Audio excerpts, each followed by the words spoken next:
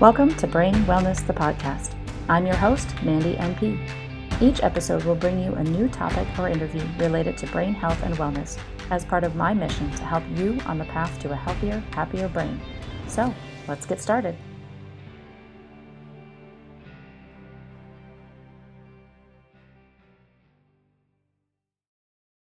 Hello, everyone, and welcome back to another episode of Brain Wellness, the podcast. Today, my guest is Michelle Steiner. Michelle lives with an invisible disability. She has articles published on the Mighty Nonverbal Learning Project, Dyscalculia blog, the Reluctant Spoonie, Imagine the World as One magazine, Word Gathering, and her blog called Michelle's Mission. She has had her photographs featured in Word Gathering and Independent and Work Ready. She works as a paraeducator in the school with students with disabilities and lives in Pennsylvania with her husband and 2 cats. Welcome, Michelle, to the show. Oh, thank you, Mandy, for having me today. Yeah, I'm excited for this conversation. Every interview brings something new and individual, and I love hearing everybody's stories. So first off, my first question is always, what is your story? Why does brain health and these kind of topics interest you? Well, one of the reasons that brain health has always fascinated me is I have a learning disability. So how my brain has worked has always been a mystery at times, and just very fascinating how that happens, because I know that I have a brain that is neurodiverse and is wired differently. Sure. We're all wired differently anyway. Yes. But do you care to share more about your disability? Sure. My disability is dyscalculia or dyscalculia, depending on how you pronounce it. Yeah. And I also have visual perception it's in my brain, not in my eyes though. And I also have limited hand dexterity that is affected with my brain as well. We knew I had a learning disability whenever I was in kindergarten from pretty early on. I can remember I went to school and I had difficulty with things such as counting, dot-to-dot pages, learning how to tie my shoes. Those things were a real challenge from being a young age. Mm-hmm. And I was evaluated, and they found out I had a learning disability. So from early on, we knew that my brain was different, and of course everybody's is, but I was going to need some extra services to be able to help me out. And I can remember one of the first things we did was I had to repeat kindergarten again. Mm-hmm. And I was in a new school, and I began to receive specialty instructions to begin just to learn how, to count and just to have all those things, all those skills. And it was really frustrating in the beginning. I just wanted to have a brain that worked like all my other peers. I just wanted to be make my parents happy, which they've always been proud of me, but just make them happy, make my teachers happy. And it was really frustrating. And I just thought it was always going to be really tough. Mm-hmm. I can remember, though, that eventually some of the strategies were working in other areas, except for math. That was always the bugger. I was able to start being in regular ed classes for things such as reading, science, social studies. And we had supports along with that, with extended test time. Sure.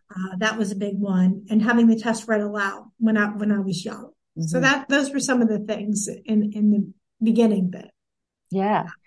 Did the supports that you needed change along the time as you got older? At some point, yes. Okay. We were able to kind of lessen some of them. I was in all regular ed classes except for math and resource whenever I was in high school. Okay. Those were some of the services that they got cut. And I also had speech therapy because I had fluid in my ears. And that was only until 5th grade. And after that, I was able to be not needing that service. So some of the services were reduced. Sure. And the services, did you have them mostly during the school day, or did you have some outside of school as well? I had all my services that were during the school day. Okay. So after school, you got to be a normal kid. Yep. For the most, I got to be a normal kid for the most part. Yeah. And also the needs changed a little bit too. Yeah. It was easy when we got that down pat of what I needed to do to be a successful student. Mm-hmm. Uh, but then became, well, what am I going to do after school? Yeah. And I knew that I wanted to do college. That was always something that I wanted to do, Mm-hmm. from the time I was young. But yeah, math really scared me. And that Sure. also scared some of my teachers too. I can remember, one of my teachers saying, well, I don't think you can handle college because of your math. So why don't you do a vocational training program? Sure. And that just didn't feel like the right fit for me. Mm-hmm. Mm-hmm. What helped you get past that? Did you ultimately get to college, I'm assuming? Yes. Yeah. What helped me get past that was I had one encouraging teacher Good. that told me, you can do, you can do college. There's people that have disabilities. And I was hearing that. I was like, Yeah. I can't believe that. Yeah. And I also got connected with Office for Vocational Rehabilitation. Okay. And they were able to say, okay, well, maybe we'll do community college and we'll find you a program that, you know, that has services, accommodations for disabilities. Mm-hmm. And I did run into some roadblocks even before I Yeah. got to that too. I can remember the psychiatrist who evaluated me. I'm a terrible test taker.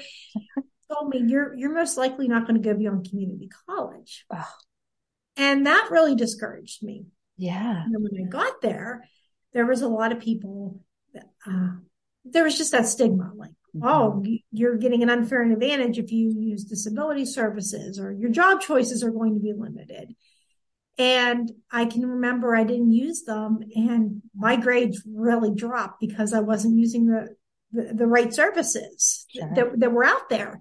Sure. And I can still remember I had that professor that told me, why don't we at least get you extended test time?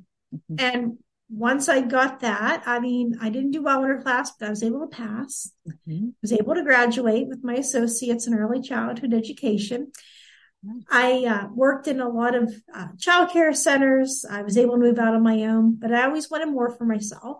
Yeah. And then for financial reasons, I didn't move back in with my parents for a while. Mm-hmm. And I decided this is the time I'm going to try. All I have to do is try to go back to university. And I found a program that interested me and had the least amount of math possible. And I used all those accommodations and once I just fully embraced that, school was my job. I was able Yeah. to use all those services. My grades improved. I Yeah. made Dean's List one semester, and I was able to graduate with a bachelor's degree, which they told me I couldn't do. Right. Right. You pushed through. Yep. Where did that belief in yourself come from that you just knew that you wanted to do it despite what people were saying? I think I told myself I just had to try, and I Yeah. had to find what interested me. Yeah. And it just, a lot of that just, I just wanted to be able to just to try. And if I Mm-hmm. failed at it, then okay, at least we know we made an attempt at it. And I knew that I could handle a lot of classes, and it wasn't the end of the world if I didn't get an A, or I didn't get a B in a class. I mean, everybody kind of, stumbles and falls and those things. It's not Right. the end of the world. Not that's Right. something you should try for. So I knew that I could do it. As long as it wasn't a math class. That was always the ones that were difficult. Were Fair that. enough. Fair Yeah. enough. So that gave me that encouragement. Good. I'm assuming you had some support from family as well. Yes, my parents were wonderful. I was able to, they were always encouraging, with, with school and things like that. Just tell me, okay, keep on trying. You Yeah. got this. Yeah. Yeah, definitely. And I had a relative that worked on campus and was able to take me because I can't drive because of my visual Sure. perception. So that also came in as a real help. Yeah. How did your visual perception come into play as you were going through the classes? Did that make things a little bit more difficult as well? It made certain things difficult. I can remember I was a good reader, but we always had to keep a little piece of paper underneath so I could be able to track as I read, because sometimes I would end up losing my place, or if I had to Yeah. fill like a chart in or something, that could be difficult. Yeah. Yeah, that made it hard. it was more gym class. We kind of knew I wasn't the most coordinated. I would take whenever a ball came at me. So we knew driving was going to be a real challenge. So Sure. my parents, they waited a year before I got my license.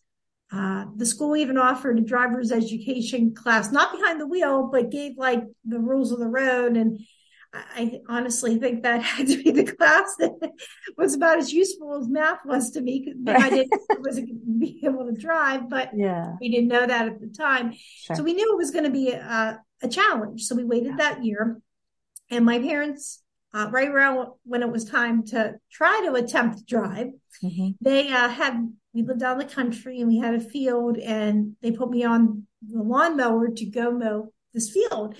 And instead of making those really nice, smooth lines, I ended up making crop circles. So now the mystery solved. We know where they come from. It's Michelle. And She did it. yeah, I did that. And my mom had me in the car and we were going up the driveway, and thankfully she was able to intervene, or else we would have ran into the garage. Oh dear. And at that point, I was evaluated at a rehabilitation hospital Sure. on visual perception with driving. And Yeah. I passed everything, was great. My vision was wonderful. I had enough sense to know what to do when I was on the road. But when we got to the visual perception part, she said, "I'm sorry, I can't recommend you getting your license because of your visual perception." Mm-hmm. And my mom prayed that morning in the chapel at the hospital, and we just figured this was just the way it was going to be. And Mm-hmm. I was fine with that. I've done stuff such as making sure that I live in a central location. So if I can't get a ride from somebody, I'm able to walk places. Mm-hmm. I have a great husband who takes me places, and I have wonderful friends and family that are great for that too. Yeah. Yep. Finding those support things to get you through is huge. None of us were ever meant to do this life alone. And I think when you're blessed with a disability, it forces you to realize that and to really take on those support people around you that are there for a reason. Definitely. So, yeah. And I love how positive of an attitude that you have about all of this. It's easy to get down when you have different abilities or things that limit your life compared to what it could be if you didn't have those. But I love that you keep this positive attitude and you're able to joke about things. I think that takes you a long way too. Oh, thank you. Yeah. I think working in my full-time job, I work in the hospital. It's always with neurological illnesses of some sort. And my patients do the best when they have a positive attitude. So when you can joke about things and really keep things as light as possible, I think that's when I see people just recover in leaps and bounds, because that attitude is huge. I do have a sign behind me. It's often hidden by my big old head, but it says, attitude is everything. Choose a good one. And it will make or break your recovery and your journey with any kind of illness or different ability on that. So exactly. I commend you for that. Yeah. So we kind of talked a little bit about some of the supports that you had in school. What kind of different therapies? You mentioned speech therapy for a little bit. I'm assuming occupational therapy was in there. They didn't do occupational therapy during that time. Okay. That was later on with the driving assessment. Yeah, yes, but they really didn't do too much. It was more, you Just can't drive. Yeah. Okay. What other kind of supports did you need? Did you see a therapist or? I did a lot more with just accommodations at school. Sure. That was a big thing. Making sure that I was advocating for myself. Yeah. That was always a big thing. Once I learned how to do that, and that was a skill to learn how to navigate, because I didn't always do it perfectly. And I paid the price for some of that of not knowing how to do that. And I can remember my mom, she was always really great for explaining things to other people. And I thought, wow, I really wish I was like that. And then when I became an adult and I was out on my own, I think that's when I went back to school. I had to be the one that could problem solve and could be the one that was speaking up and saying, well, this is what I have. So I think advocacy has been one of the keystones of being successful as well. So it sounds like your mom was really advantageous with that. Did you have any other role models that you kind of looked up to and kind of helped you as you went along? I didn't have a lot of people that I knew had disabilities. I think that was something that was kind of lacking. It wasn't really till I went back to school and I had professors that understood, okay, I have this disability. And they were in my department was the special ed department. And we did more of the service end. So I think that was a role model, and it got me to learn about my brain and my disability and other people's disabilities. And they were just always so understanding and so encouraging. So that's where I had a lot of role models too. Yeah. Yep. Is that what helped you get into where you are now, working with kids with disabilities? Yes, okay. I definitely. Yes, I was able, after I went to school, I worked in some other places. It was hard to find the right fit for me. Sure. I had some jobs, and I eventually went back and decided, okay, I'm going to put my application in to be a teacher's aide. I subbed before. I didn't think I was going to get a permanent position, but I was lucky to be able to do that. And when I went back, I was able to understand a lot more of my students. And I had that hope. I had that positivity that I didn't really have in the beginning. Sure.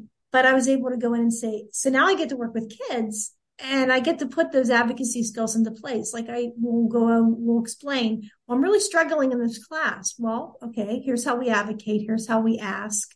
Yeah. And it just makes a world of difference for them. Yeah. So you're passing on the skills that others helped you get as well. Yep, exactly. That's perfect. Perfect. So fast forward to now, what are you doing these days to help keep your brain and your body healthy? Well, a lot of what I try to do to keep my brain and my body healthy is exercise. It always helps me to be able to focus in whenever I do a lot of that. I also love to do learn new things. Sometimes, like when I write for my blog, I'll be I do a lot of metaphors with nature. So if I don't know something, or if I want to get some information, I'll look things up and I'll try to like learn new skills. Yeah. And I love to read. I've always loved to read since I was young. My dad used to read to me, and I still have a passion for books and for writing. And I give myself experiences where I'm out like with friends and family, and just give that chance to experience new things as well. That's all good things to do. That the social aspect of it is really important as well. Again, working in neurology, there are some things that I tell people all the time, and you kind of hit on all of them. Keeping yourself active physically. So doing that physical exercise, emotionally, connecting with other people, doing something that's a passion for you socially. So keeping that social activity, you're constantly talking to other people and having to keep up on everything. All of those things keep your brain healthy and active. So you got it all. You're doing great. Thank you. What are one or two tips that you would give to somebody else or a listener that might be in your situation? Maybe they are just realizing that they might have a learning disability, or that their child might. Anything that you could give as a tip for something that they can do now? One of the things that people can do now is to be able to explain the disability in simple, age-appropriate terms. I can remember my mom and my dad. They would tell me, "You have a learning disability. Your brain just learns differently," and that's what I needed at that age, because a lot of times I struggled socially. So my peers were telling me, "Well, you're stupid," or this, and just having that, my parents pulling me back in, just saying, "This is," giving that information. That was one thing that helped. Yeah. And I think it's encouraging also to look on things that they are good at and encouraging them to pursue those. And I find it's more empowering for me to figure out things that focus on things that I'm good at, rather than focus on the things that I can't do. And that's huge as well. a lot of times we get stuck on the things that people can't do. And it's absolutely imperative that we focus on what you can, because that's where we build people up and they gain the confidence to do the things like you're doing now. Just being the best you that you can be. Yes, exactly. Yeah. Very good. Very good. So you're teaching now. Are there any special things you're doing on your blog that you'd like to share, or Sure. projects? Yeah. Yeah, so I'd love to. One of the things I love to do is I love to take pictures. Yeah. And if I can't, sometimes I'm able to bring out details that a lot of other people miss. Yeah. And some of that is due to, okay, I'll be in the car and I'm not driving, and I'll see something. I'll say, my husband, I'll be like, did you see that? And of course he's concentrating on the road, so he can't see certain things. And I get to go back on a walk a lot of times, and I get to take a picture of that. And nature is really powerful. I'll do pictures of flowers or just other really interesting things that I get a chance to see. And I get to feature that on my blog. Yeah. And I also try to write a lot of disability articles, because a lot of times people, when they hear learning disability, they think, oh, well, you can't learn, or there's all that stuff you can't do. And they don't understand a lot of it. It's just the brain's wired differently, and they just need different ways to do things. So I try to put a lot of disability articles on there as well, and try to combine my, the love for nature and things like that, and be able to incorporate that in with my writing. Yeah. And you have been published in many different things, it looks like. So yes. And that has been, and that has also been very healing for me as well. Yeah. I can remember I always loved writing, and I had a friend that told me, you really should write about having a disability. And all those years ago, I was like, I don't know if I really want to write about this. And I think I went through writing some pretty bad poetry at that point.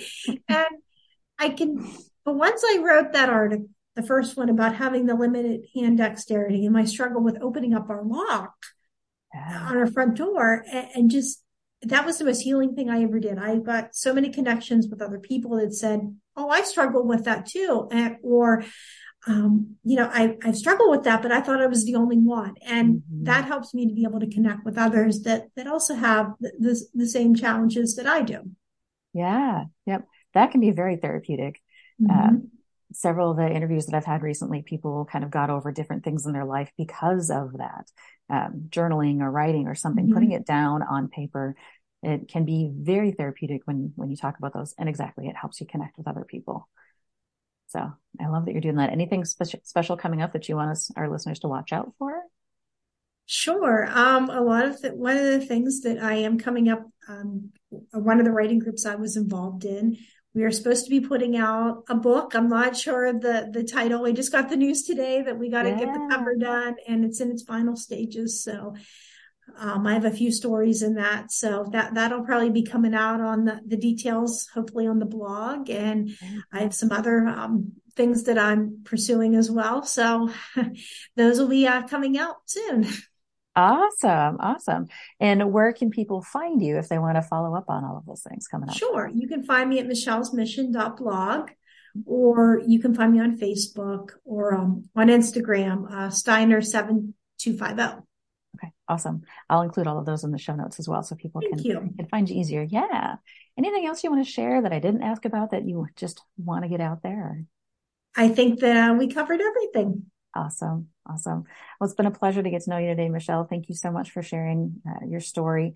I think it's important to get that out there and just let people know that it's not something to be scared of. It's just something that makes life a little bit more interesting to navigate through, but you can certainly do it, and you've become very successful. So great job. Thank you. Yeah. Thanks so much for being on today. Thanks for tuning in to this episode of Brain Wellness, the podcast. If you enjoyed this episode, I encourage you to subscribe, like, and share this with others to help me continue on with my mission to help people live healthier, happier lives. Go to www.brainwellnesssolutions.com to see what I'm up to and get links to all the social medias there. See you next time.